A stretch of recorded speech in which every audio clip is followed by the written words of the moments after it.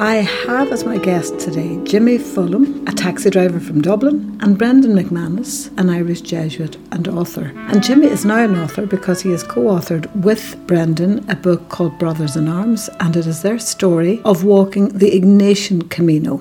We'll hear more about that in a moment. Brendan, quick word on the Ignatian Camino. What length is it and what is it about briefly? Yeah, the Ignatian Camino is about 700 kilometres. It actually runs opposite the main French Camino, which most people would know. So it runs from the Basque Country, which is up there around the border with France, and it runs across to Barcelona. So it's running east across the country. The Camino de Santiago runs west. At one point the routes intersect, which is really important. We'll talk about that in a bit. But it's a famous route for Jesuits. As a novice, we had walked that route with no money. I remember asking for food and accommodation, and that had been an amazing experience for me. So I've done it maybe once or twice since then. Very sparse route, though not well developed, not a lot of accommodation, challenging route, a lot of difficult walking. And of course there was a big heat wave last summer, so that really made it difficult. And it marks some of the places that Ignatian travelled to, isn't that right, in significant moments in his life? That's right, it covers all the main Ignatian points of the early part of Ignatius' conversion. So it covers Loyola, the castle Loyola, where he was brought up, and where he convalesced when he was injured. It also covers Aranzazu, which is a Marian shrine in the mountains, where he went and made a vow of chastity. It covers Manresa, which is the big place where he stayed in the cave, wrote the spiritual exercises. Montserrat, which is a beautiful hilltop Benedictine monastery, which is where he went. He did a vigil of arms. He stayed up all night. He gave over his sword and his dagger to Our Lady, made this kind of promise, a big change of his life. So it covers all these main Ignatian sites a lot of people would recognise. Jimmy, what are you doing as a taxi driver from Dublin doing this Camino? Because I know you'd done the Camino de Santiago, which a lot of people would have done. But how did you get involved in this one for St. Ignatius? I happened to be on my first Camino de Santiago in 2018, the Camino Frances. And about 250 kilometres into the Camino Frances, you cross the Camino Ignatius. It was there that I met a very strange pilgrim. We sat for several hours over coffee. I never heard of St. Ignatius before, and he enlightened me on the whole thing, and I was intrigued. Came home, I wanted to do this walk, and I done a lot of research into it. I was getting nowhere. And my wife said to me one day, "Oh no, this is annoying you. If you want to know about the Ignatian way, why not go to the Jesuits? He founded the Jesuits, and I'm sure they'll tell you more." With that, I did get in contact with the Jesuits. They put me in touch with Brendan. He rang me after 6 weeks. Funny, I was nearly giving up, but God came to the rescue again. Brendan rang me. Within a couple of days, we spoke in Gardiner Street, came down to Belfast. We organised to go. Now, you were attracted to Ignatius when your man mentioned him on the Camino de Santiago, which is St. James, but not St. Ignatius. You were attracted to him because he was... Well, I'm an ex-soldier. I served in the Irish Army for 6 years and I enjoyed every bit of it. Being an ex-soldier intrigued me, delving into the story about him and his soldier's career and how he grew up, how he got injured at the Battle of Pamplona in 1521 and how he got spiritual awakening in 1522.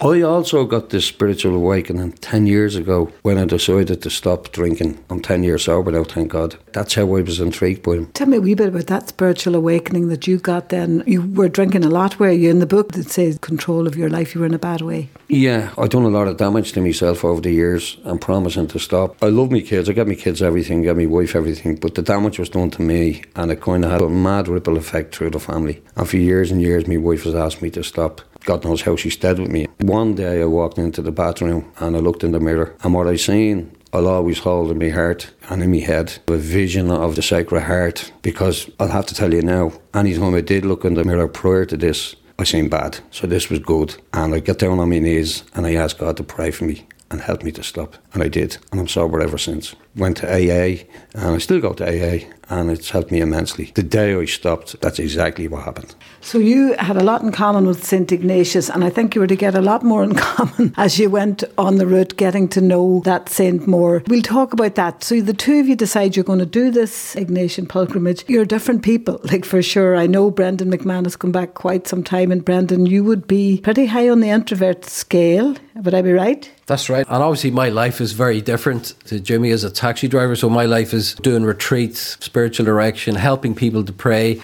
and being contemplative. One of the funny things is the difference that was between us. I remember the first day when we were walking out of Logroño. So Jimmy was talking, he's just got a gift for talking, obviously. And I was thinking, I don't know if I can stick this, God loved me, and much as I I'm very fond of Jimmy, obviously, but I thought this is going to be a killer for me as an introvert and needing my own space and loving to walk alone. Within about half an hour, I said to him, look, Jimmy, the only way this is going to work, we're going to have to walk alone. So I'm going to walk up here and we'll meet. And it worked a treat ever since we did that. It worked perfectly. You know, I got my space and we'd meet up. We'd have something to talk about. We had a lot of fun with it. We got on brilliant, obviously. And it's been such a pleasure to walk with Jimmy and have this experience with him. But that must have been hard to say, because these are the things you learn along the Camino. Hard to say, but he didn't give you much time either, did he, Jimmy? Half an hour? No, and you have to remember too, Pat, that I hadn't seen Brendan in the flesh for 3 years with COVID and everything else. So most of our stuff was done on WhatsApp and emails and telephone calls. And even to organise the trip was done that way. So you can imagine not seeing a guy for 3 years, and the first day you meet him, you want to tell him everything about what happened over the last 3 years and how's it going, buddy, and blah, blah, blah. And I was forgetting I was on the Camino for that 10 minutes. Absolutely glad that Brendan put a halt to it when he did, because God help him, you probably would have needed hearing aids by the time we got to Manresa. Thank God he put a halt to it when he did. And it was great for both of us, because I do actually like walking on my own. But it was just the way it happened. We hadn't seen each other and things just slipped. So it was great, and the way we walked was absolutely fabulous, because even Brendan would walk ahead of me and he'd come across maybe an Ignatian site or something like that. So he'd pray down there and whatever, and he'd stay there till I got there and he'd explain the whole thing to me. It was just fascinating. It was intriguing. It was.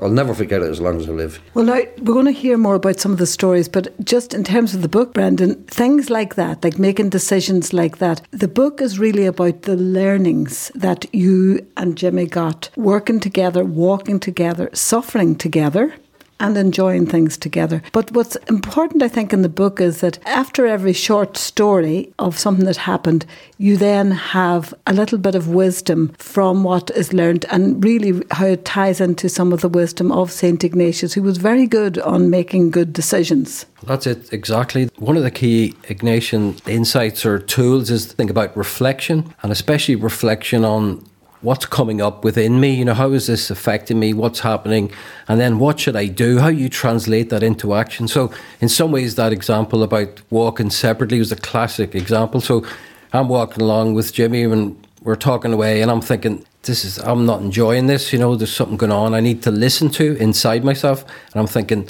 okay, I need to tell him now that, because there's no point in me suffering like this, I'm going to tell him I need a bit of my own space.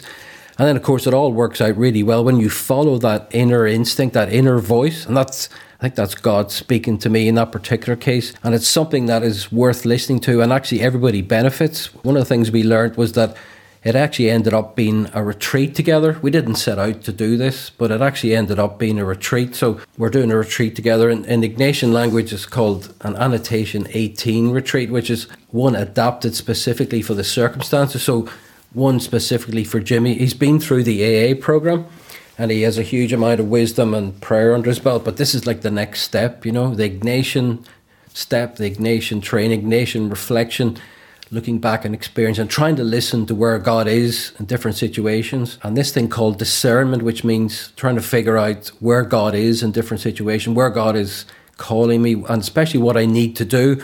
Remember that thing about translating it into action, concrete action in the world. That's what makes God present. That's what makes for good decisions. And decisions where everybody wins, you know, everybody gets something out of it, and that God is trying to steer and direct us, and you can listen to what God is saying within us. Brendan mentioned a word there with discernment. You know, going through an AA program, when you walk into an AA room, nowadays you see on the walls or on the table, think, and think again. This reminded me of my third step in AA, which where I handed myself over to God, and I do God's will and nobody else's will, and God's will was the best. Discernment and the Ignatian exercises that Brendan taught me on the way reminded me of a 12-step program. Now there's another story to that. I'm taught to think again, to, you know, reflect on my day at the end of the night through AA, and this was all Jesuit priest was teaching me as we walked and every night. And I did say to him, Brendan, are you sure there's no connection between the AA program and the Jesuit Ignatian principles and stuff? And he just laughed. He never told me. And to me, this was an enhanced third step of AA. Of course, there is a really strong connection between the AA program and the Jesuits. So Bill Wilson, the founder of AA, had a Jesuit companion Edward Dowling, who was helping him with the programme, who was putting in a lot of the Ignatian things. So you can see it really clearly. And I think that's what Jimmy is saying, the Ignatian framework that's there in the AA programme. And then that's what we were working on. We were just simply working further on that. And again, Jimmy was so open to that. We were having like a personalised discussion about it. So we would hit these issues as we go along. Like what issues? Something will come up, like, for example, about sin. What is sin? How should we understand that? So I would explain it to him directly. And then I would actually give him exercises from the spiritual exercise of St. Ignatius. I would say, okay, I want you to reflect on this particular piece of scripture. The story about the prodigal son, for example, reflect on that, the love of God you see coming through that. And let's help you with some of the things that you're caught on. Obviously, sometimes people get caught up in things. Sometimes people have a very strong sense of guilt, overwhelming, negative sort of guilt. And let's free you up from that. Let's live in God's love. And let's help you to be a better person. And I think that's what Jimmy benefited from in that. And Jimmy, like 12-step spirituality, we know that God is the God of your understanding, so it doesn't espouse any particular religion or any particular Christianity. So how did you feel about Brendan coming from a particularly Christian dimension? I mean, was that difficult for you, or how did you feel? Well, to be honest with you, I was flabbergasted hearing the Ignatian exercises and principles and the things that Brendan was teaching me. And the connection was all there. And I do know that AA is a God of your choice. And it couldn't work any other way. Certainly for me, there was a massive connection in this. And it was all good. It was all enhanced. And of course, it was coming from experience, your own experience. Reading in the book, I mean, you had some tough times, Jimmy. Tell people what it was like, some of the walks and what you went into and didn't give up. Yeah, if I may say, like Brendan had got me in 2020, he got me the Ignatian autobiography from Rome. I must have read it about 70 or 80 times. I wanted to know about this man. It's like everything else. If I want to sing a song, sing the song with passion. And to sing the song with passion, you got to know the story about it. So to do a Camino or do the Ignatian way with passion, I needed to know about this man and what he did. Now, I know he founded the Jesuits, but I wanted to know more about him and the life that he led. It was just fascinating to me. He walked everywhere. Tell me about what it was like walking that Camino. Did you go to hospital at one stage, am I right? Tell us about that and what it was like on a daily basis. Going into Callahorda one day, when Brendan had left me to come back for the funeral, it was 4 days in after him leaving me, and I was walking into Callahorda.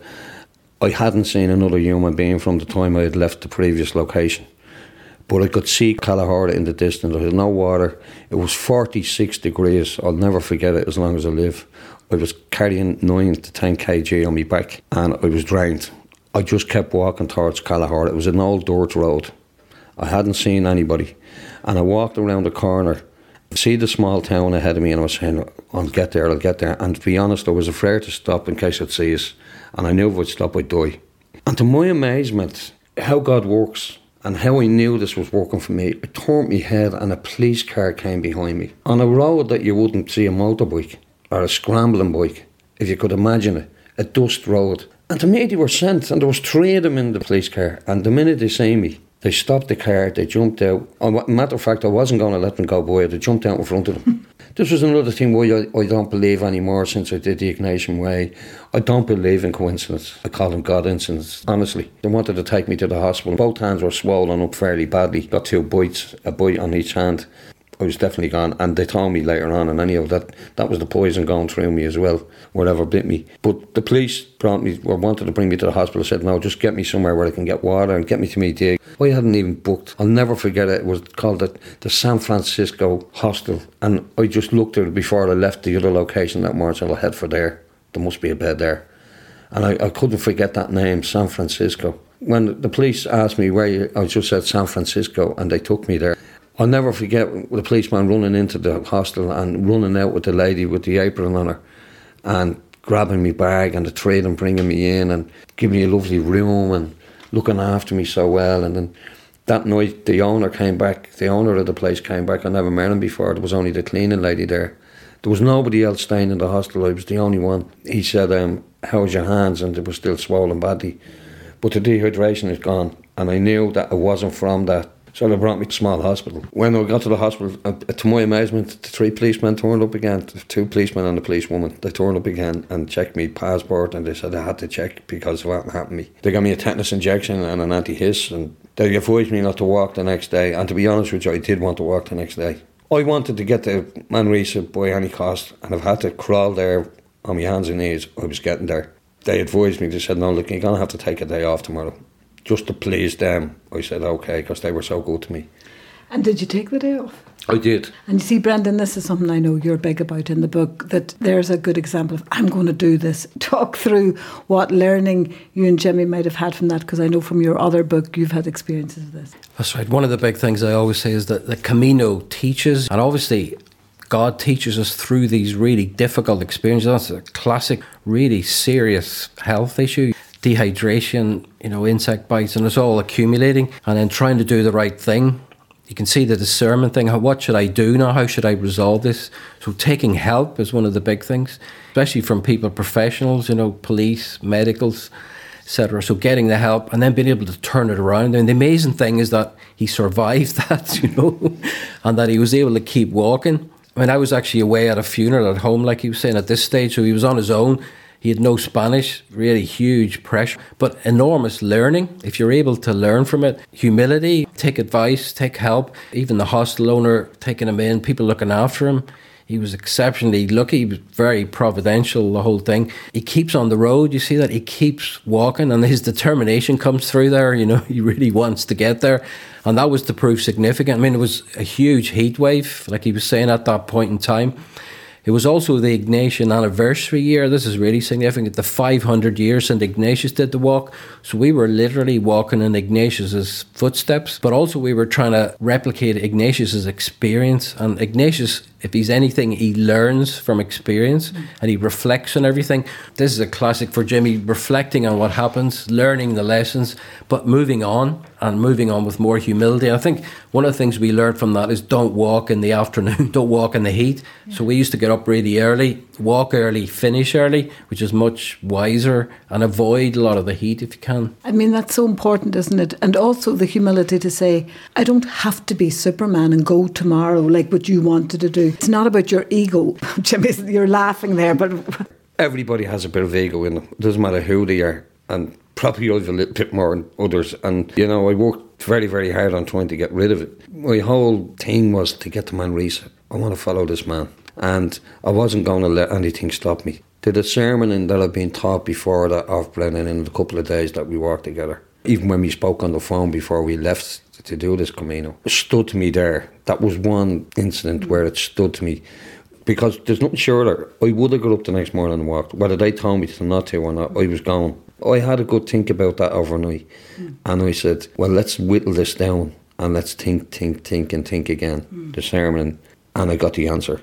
By the time I woke up the next morning, I walked down to the kitchen and I said to the lady, it was only me and her in the place, and she said to me, are you leaving today? And I said, no, I had a good think about this, and I'm going to stay another day if that's okay. Do you have a bed? She said, we have a bed. Look, you're the only person here, So that stood to me as well. You got the message. So I went off that day and I got mass and I had a look around the place and I had a lovely day and said a couple of prayers. I was right beside the cathedral, so it was nice. Yeah, good to rest. Now, it was a tough enough walk for the both of you. There were hills, there was heat. There were challenges, but you did it. More learnings, high points, low points. I think the other low point we had was, this is about 2 weeks later probably, where we were staying in this kind of a truck stop in the middle of nowhere called Bella Vista. And Jimmy wasn't well that morning. I think in some ways he'd bust himself on the mountains early on in this walk. He was struggling a bit towards the end. He couldn't walk that morning. So we were trying to get out of this town to get on towards Montserrat. I looked up, there's a bus coming, the only bus of the day. So I thought, this is it, we're out of here, If you have to take a bus, you take a bus. That's the sermon. So whenever the bus pulls up, I get to go on the bus and the driver says, no, he says, you can't get on. I was taken aback, I thought this is a scheduled bus, so we should be able to get on. But for some reason, he doesn't let us on. That was a low point for me because I think Jimmy was struggling at that stage. The heat was starting to build. We're stuck in this truck stop and we're thinking, how are we going to get out of here? And I was desperately trying to get somebody to take us. And I had one of the waiters made out a sign in Spanish and I was going around showing the sign to drivers and truck drivers, and nothing was working, and we're there 1 hour, 2 hours, thinking, this is a disaster, what are we going to do, you know, how are we going to get out of here? And then, you know, the way things work, I saw this minibus full of these sisters with the full habits on. I saw them pulling in, and I thought, this is my moment, you know. And I thought, I'm going to have to play the Jesuit card. I asked them, and they gave us a lift, which is amazing. A minibus full of nuns, Jimmy. This was very funny. I thought it was devastating, but it was funny. Because when we looked around, I actually said to Brendan, I don't know whether he remembers or not, I said to him, there's 5 women that you may know and you might be able to relate to. And I think God is after sending them to us. Look at them, they're in full habit. They have all the gear on. Go and negotiate. Do something, Brendan. Go in after them quick and before they get comfortable in there. And Brendan is in the little cafe with them when they're talking. And obviously they couldn't speak English, they were talking Spanish, and I went in and I seen a smile on Brendan's face and he just gave me the thumbs up, and I went over to the woman and I gave her a big hug, head none, and it was the way it happened. Again, that's not a coincidence. And believe it or not, they drove 300 kilometres to get to that place. They were on the road all morning and all night. They were having breakfast? They're going to have their breakfast there, yeah. She told me, she said, we'll give you a lift, we're just going to have our breakfast now. She says, half an hour we'll come out and get you. So that was it. They stopped for breakfast in this one place where we happened to be. So. And where did they take you to? And here's the other thing. They said, we're going to Montserrat, which is exactly the place we were going to. So like saved us a whole 2 days of walking, brought us right to the place we were going. And we're in the minibus the whole way with the nuns. They had to stop to pick up another younger nun along the way. We went to their residence in Igualada, this other town. And this amazing residence, like a Gaudi-style architecture, beautiful building, you know. So we had our picture taken outside the Gaudi building. But the funniest thing for me, I think, was that when we were in the minibus, and Jimmy, who's a great singer here, he decides he's going to sing a song for them, you see. Jimmy starts singing Let It Be, you know, the Beatles, the classic Beatles, yeah. Which is, obviously, there's a kind of a Catholic take on that this is Mother Mary, you know, the Virgin Mary. So anyway, Jimmy's singing the song. He finishes, and I said, do you like the song? Isn't that an amazing song? And they say, who is that? Who's the Beatles? You know, they'd never heard of the Beatles or Let It Be or anything. The other fascinating thing about that was, coming back to the minibus, there was 8 seats. They were going to pick up another nun who wasn't on the bus at the time. And there was me and Brendan, which made 8. This was made for us. Somebody made this for us. And as well as singing the song, I mean, when I sang the song, I was looking around at the 3 younger nuns in the back, and I could see the heads popping, you know, to the song. Reverend Mother, the one would have to go, you know, they'd stop and as if they were concentrating on the road or whatever, you know. They weren't letting away any trade secrets. But when we got to the place where we were picking up the other nun, it was a hospital for old people. And the nuns ran it. And to my amazement, this coincidence thing, if you want to know the Reverend Mother's name that was sitting in the front of the bus, her name was Sister Montserrat. You couldn't make it up. Music was also a big thing for you, because Brendan, I know you play the guitar, Jimmy, you play the guitar and sing. So talk to me about music on the road. Yeah, so it's just one of those things. I think when you're on the Camino, your music comes to you. I was in a bar one morning. I used to walk early before Jimmy. We'd stop and get coffee along the way. But as I come in, there's a U2 song playing on the video in the bar, and I thought, that's amazing. And it was almost every single day. It was another day where Jimmy was in a cafeteria, and on the radio comes the Coors, the song called Radio. I thought, that's extraordinary. And almost every day we had a song. So the book has a playlist, and every chapter has a song which meant something to us. So obviously we have Let It Be, which relates to the sisters, that great story. And every song tells a story. And obviously the name of the book is a Dire Straits song, Brothers in Arms. So I think that captures a lot of what we were talking about. It has like the brothers, it has the kind of military thing to it, the St. Ignatius thing, and it has that friendship thing. I think that's a big thing for us. We became friends on this journey to do everything together. We were find a way together, suffer through the heat, make decisions, find places to stay, which was really difficult. There was so little there. At one stage we had to take a taxi for a big chunk of it. There was just nowhere to stay. And we were in this desert, huge desert, the Montenegros desert, which is the driest and hottest part of Spain. And remember, there was a heat wave, and we were right at the centre of the heat wave. There's a heat map they showed on TV. We were in the black part, which is the hottest place. And Jimmy, you said this Camino is not like the pampering that you get on the Santiago Camino. There's no silk slippers on this one at night time. This one's tough. It's not as well known, so there's not even water stops. That's why you couldn't get water. No, there's no water. When Brendan left me and I started walking, Brendan had set me up with a tracker on my phone, which was great help. And I was afraid to lose it off my phone. I would have been lost. I'm not very technical and don't speak Spanish, but I can speak a small bit of Spanish. I can say yes and no, and I can ask for me dinner, and that's about the size of it. When I was walking on the trail, you would come to a part of the trail where the tracker would be sending you in, say, turn right.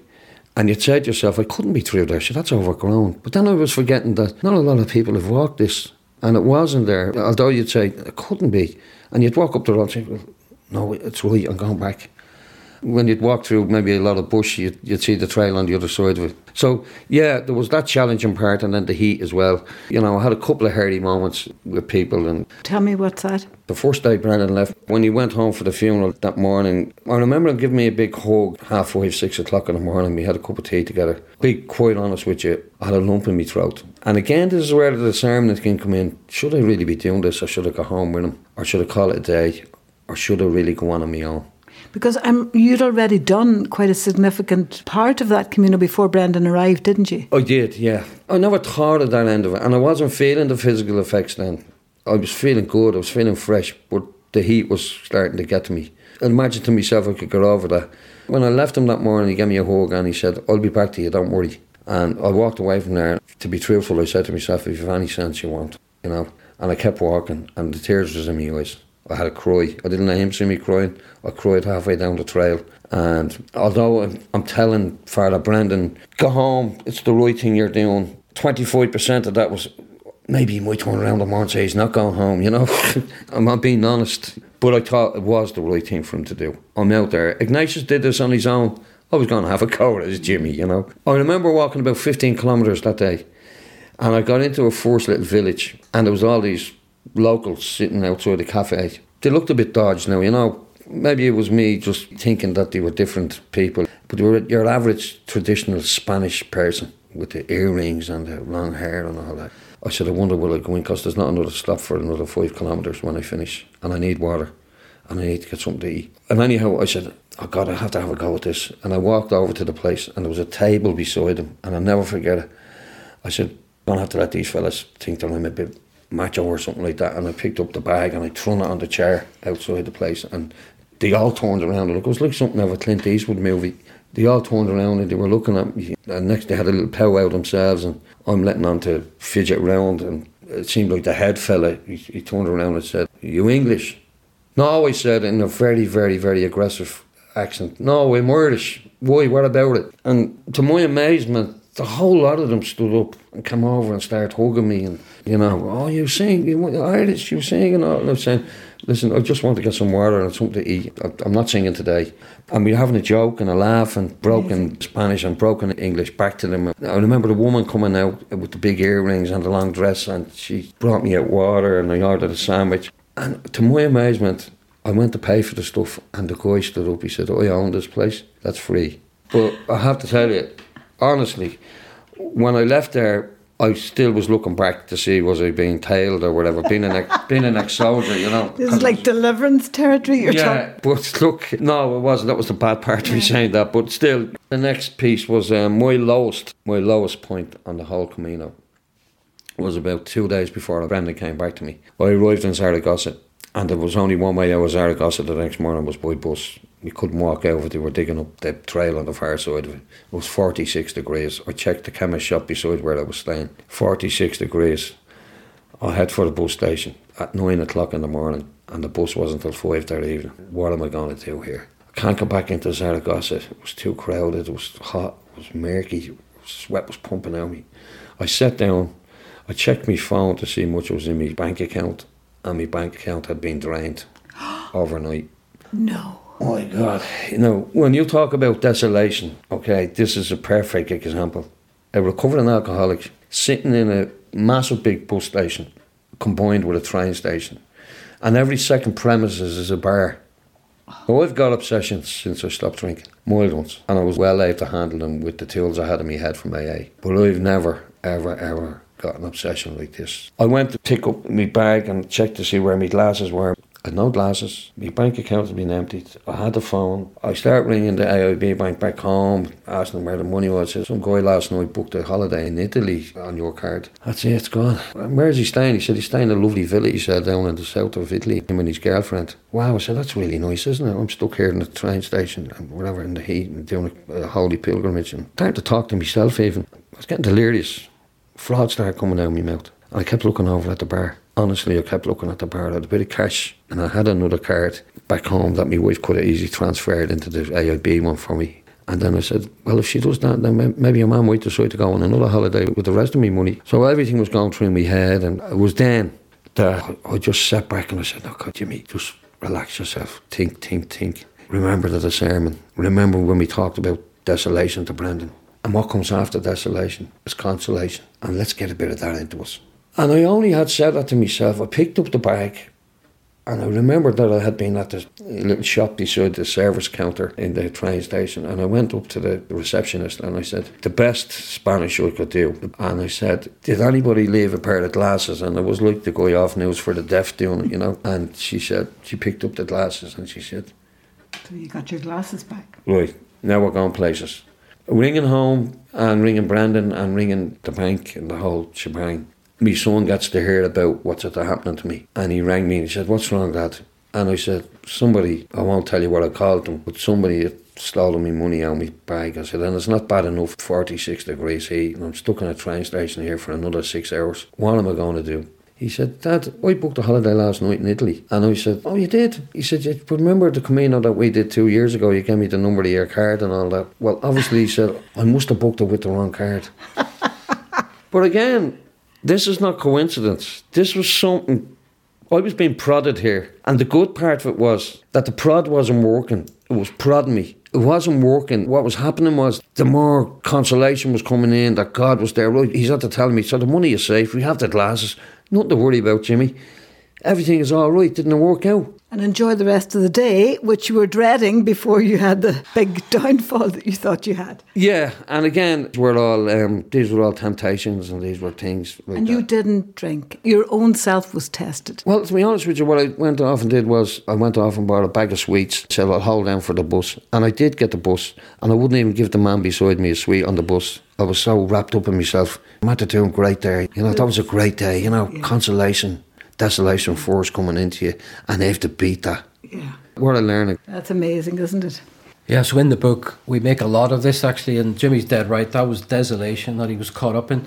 So I actually met him 2 days later when I arrived back from the funeral, and I caught up with him. I was a day behind him at this stage, and I set off myself from Zaragoza, and I walked a day, and I came across this parish and this priest, and I celebrated Mass with him, and then the priest gave me a lift up to where Jimmy was, like about 30 kilometres. So the next thing, I come into the village and Jimmy's outside the hostel with the arms open waiting for me. You know, it was this amazing reconciliation, or this moment of coming back together. It was a really lovely moment. And then the priest brought us out for lunch. This guy, Jose, really exceptional priest. We have a bit of a profile of him in the book. But during that conversation at lunch is when we started to talk about what had happened to Jimmy, and he told us the story. And I could see the priest, Jose, was deliberately helping Jimmy to work his way out of that desolation he'd been in. As a Jesuit, obviously, I recognised it, and we talked about it afterwards. But that whole process of working himself back into the light, and a lot of it was in his head, obviously, a lot of this thing, I mean, it's so understandable, on the heat and the exhaustion, and you get sidetracked. But the way he got himself back on track, and the way he kind of unthreaded that whole big issue. And that he didn't drink, like, I think that's amazing. Yeah, well, I'm telling you, when you talk about a low, this was lower than a low. And actually, when Brendan was meet me 2 days later, and he did drive into that town with the priest, I got down on my hands and knees. It was like manna from heaven. I never stopped singing from the time I met him, and I started crying, and I gave him a big hug. And we went off and we had lunch, and we sang a few songs that night for the local people in the bar, and it worked out great. But goes to show you, talking about getting back on track, there was thoughts in my head, you know, and even before Brendan came to me, can I stick more of this? I did sit down and I did the sermon every night, and I did say to myself, well, we got over that bit and you got over that bit. There was no alcohol involved, which is the main thing, and the other is just material stuff. The old boy would come back in against you, you lost your money and all that, you nearly did. Say, no, God looked after me. Consolation came to the rescue, which was fabulous. I went from quickly to a complete upper. I was fine. And I think that thing of you reflected every night on the day, it's very Ignatian, it's very 12-step as well. Brendan, yourself, you obviously helped Jimmy. He's very clear about that. What did you learn from Jimmy? I think I learned a lot about Jimmy's very straightforward, and he just says whatever it is. I think that's what I learned from him most. Just being honest, and saying the thing out and resolving stuff quickly. I found that was really helpful. I mean, you're honest about saying, I can't go with you, unless we separate and then talk later. But Jimmy is really good about being honest about what he feels, things that maybe some of us might cover up. The lads there, like you were describing those guys, like you were straight up about how you felt about them, what your prejudice was. I can see that too. It's quite disarming that. It gives you permission to be really truthful about yourself. That's it. So Jimmy's an exceptional person. I learned a lot about the AA thing and the recovering alcoholic, what it's like for him. Hearing his story is really humbling, just the way that he was able to do that. And I was really privileged to be part of that story with him and then helping him. But he was so open again and so open to be helped, to learning stuff, learning the Ignatian things and learning how to reflect and learning how to discern. You can see it there really clearly, how he learned to discern for himself. Stand back, think, what are your options? What could I do? Where's the temptation? You can see that. Where's God leading me? And how can I turn this around? I also remember as well, when we got to Manresa at the end, the joy we had there. We did a full debrief. He took a whole day to reflect on the whole thing at the end. And I gave Jimmy some questions and he went away and he prayed about it, and then we came back and we talked through the whole thing. So his ability to learn and pick up stuff and to make use of the Ignatian thing, that was amazing. You can also see the Ignatian system there working and how it's flexible, adaptable. It's really simple. It's really just practical. Reflect on this, have a look at it. What does it mean? What should I decide? I think it helped me to understand the Ignatian thing a bit more from the inside. How can it help a whole range of people? When Brendan talks about that, about me being honest and all that sort of stuff, we talk greatly here about discernment, which are very, very important, because people do things without thinking at times. Think and think again. But this discernment thing goes a little bit further, so we end up handing it over then. And we will get the answer, and we know that. And this has a massive, massive ripple effect on my family, because now most of my family, my wife, my daughter that lives with me, they're asked a question, or somebody says, can you do that? The first thing they say now is, I'll have to think about that. And I think that's great. And they got that off me. They can obviously see it as we're living together. I was telling Brendan about that and he was laughing. When Brendan ever asks me a question, I'll just have to think about that, But it does have a massive ripple effect on families as well, what I did. And I brought something home. I did 4 Camino de Santiago. I did the Walk of St. Ignatius.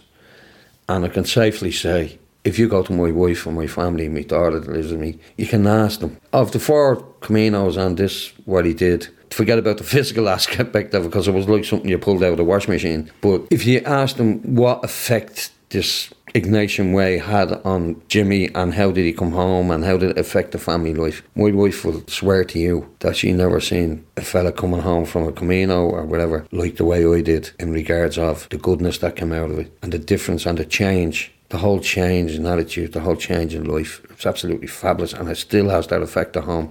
What word would you put on that change, Jim?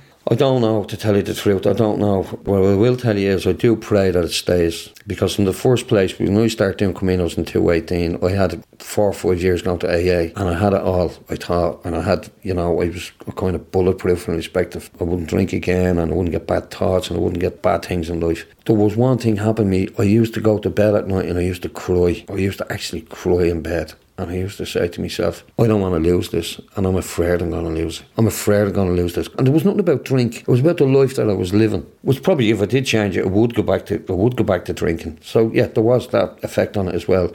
I needed something to ground me. I needed steel inside me. And where was I going to get this? And it's a very funny story. I picked a fella up 2 days later, no coincidence again. He got into my taxi, he had a backpack, he put it in the boot. I said, where are you going to? He said, I'm coming home. I said, where were you? He said, I was on the Camino de Santiago. And how naive of me, I said, is that a cruise ship? And he said, no, it's a walk in Spain, a pilgrimage. I went home and I thought about this and I said, you know what, this is for me. So there you go, YouTube again, straight on. 6 months later, I'm walking the Camino de Santiago. And I'll keep walking Caminos. And if you ask me now, would I do the Ignatian way again? 50 degrees heat, 60 degrees heat, 46 degrees heat, I don't care. I'd go in the morning. So you used a very interesting word there. You said you were grounded and you found the steel within yourself. Yeah. Pretty good for a Camino walk. When I did my first Camino, and especially then meeting the pilgrim on it, telling me about the Ignatian way, when I came home, the connection up with Brendan and all that sort of stuff. I mean, it couldn't have worked out better. I walked another one the next year, the Primitivo, with my son, which was a great experience to walk with your son. And then I did another Camino Francis with another soldier, ex-Sergeant Major Tony Murray. It was brilliant. He got a lot out of it, I got a lot out of it, and it was lovely. This, just also to say, this wasn't just a walk and a great learning and a pilgrimage, but people have benefited from this because you are sponsoring charities now as a result of this. Yeah, I will say this now at the start. No matter what Camino I ever did, I always financed myself. I never asked anybody for anything. But before I left on my first Camino, a guy was telling the fellow I was going, he said, well, don't you take a small charity on board? I said, listen, I'm doing this for myself. And then I thought, how mean can you be if you're going to walk? You don't have to handle money, it's all through an app. I said, okay, I'm going to do that. So I walked the first one for the Simon community. I walked the second one for Peter McFerry Trust. I walked the third one for the ONE, the Organisation of Ex-Servicemen and Women. I walked the Ignatian Way for Laura Lynn and the 5th Battalion, my ex-unit, the Welfare Trust there. And I just finished the Camino Portuguese in May, which I did again for the ONE. We are offering the whole proceeds of the book. We're giving that to the Peter McFerry Trust because we thought that just fitted in perfectly to what we're about. People recovering from alcohol, people trying to get back on their feet, people struggling in their lives. That just seemed to be the thing. So Peter McFerry is going to do the book launch for us. So that's a great tie-in, I think, and it all fits together really well. And it's not us profiting, obviously other people benefit from it. And no better charity than Peter McFerry Trust. The book is published by Messenger Publications. It's small. It's a book that I think, as well as reading your story, it's done in such a way that I would keep going back to it because the lessons that are drawn out from what both of you experienced, you always draw out at the end of each experience a little lesson rooted in the Ignatian spirituality. Jimmy, you said you've become Ignatianized. We've got a new word. I don't know where that came out of, but I did say it to you, yeah, Ignatianized. And I have to wait till I come to this lovely Jesuit surrounded to say it. I think they'll be really happy to hear that. Brendy, it's a great word. It's a fantastic word, but it captures perfectly exactly what we're about here. Jimmy took the Ignatian spirituality like a duck to water. It just fitted into everything. He'd done the AA program. Then his learnings, the way he integrated that and used it and managed to steer himself through some very difficult situations. Fair play to Jimmy there. Fair play to both of you. Thank you very much indeed. Thank you. Thank you, Pat.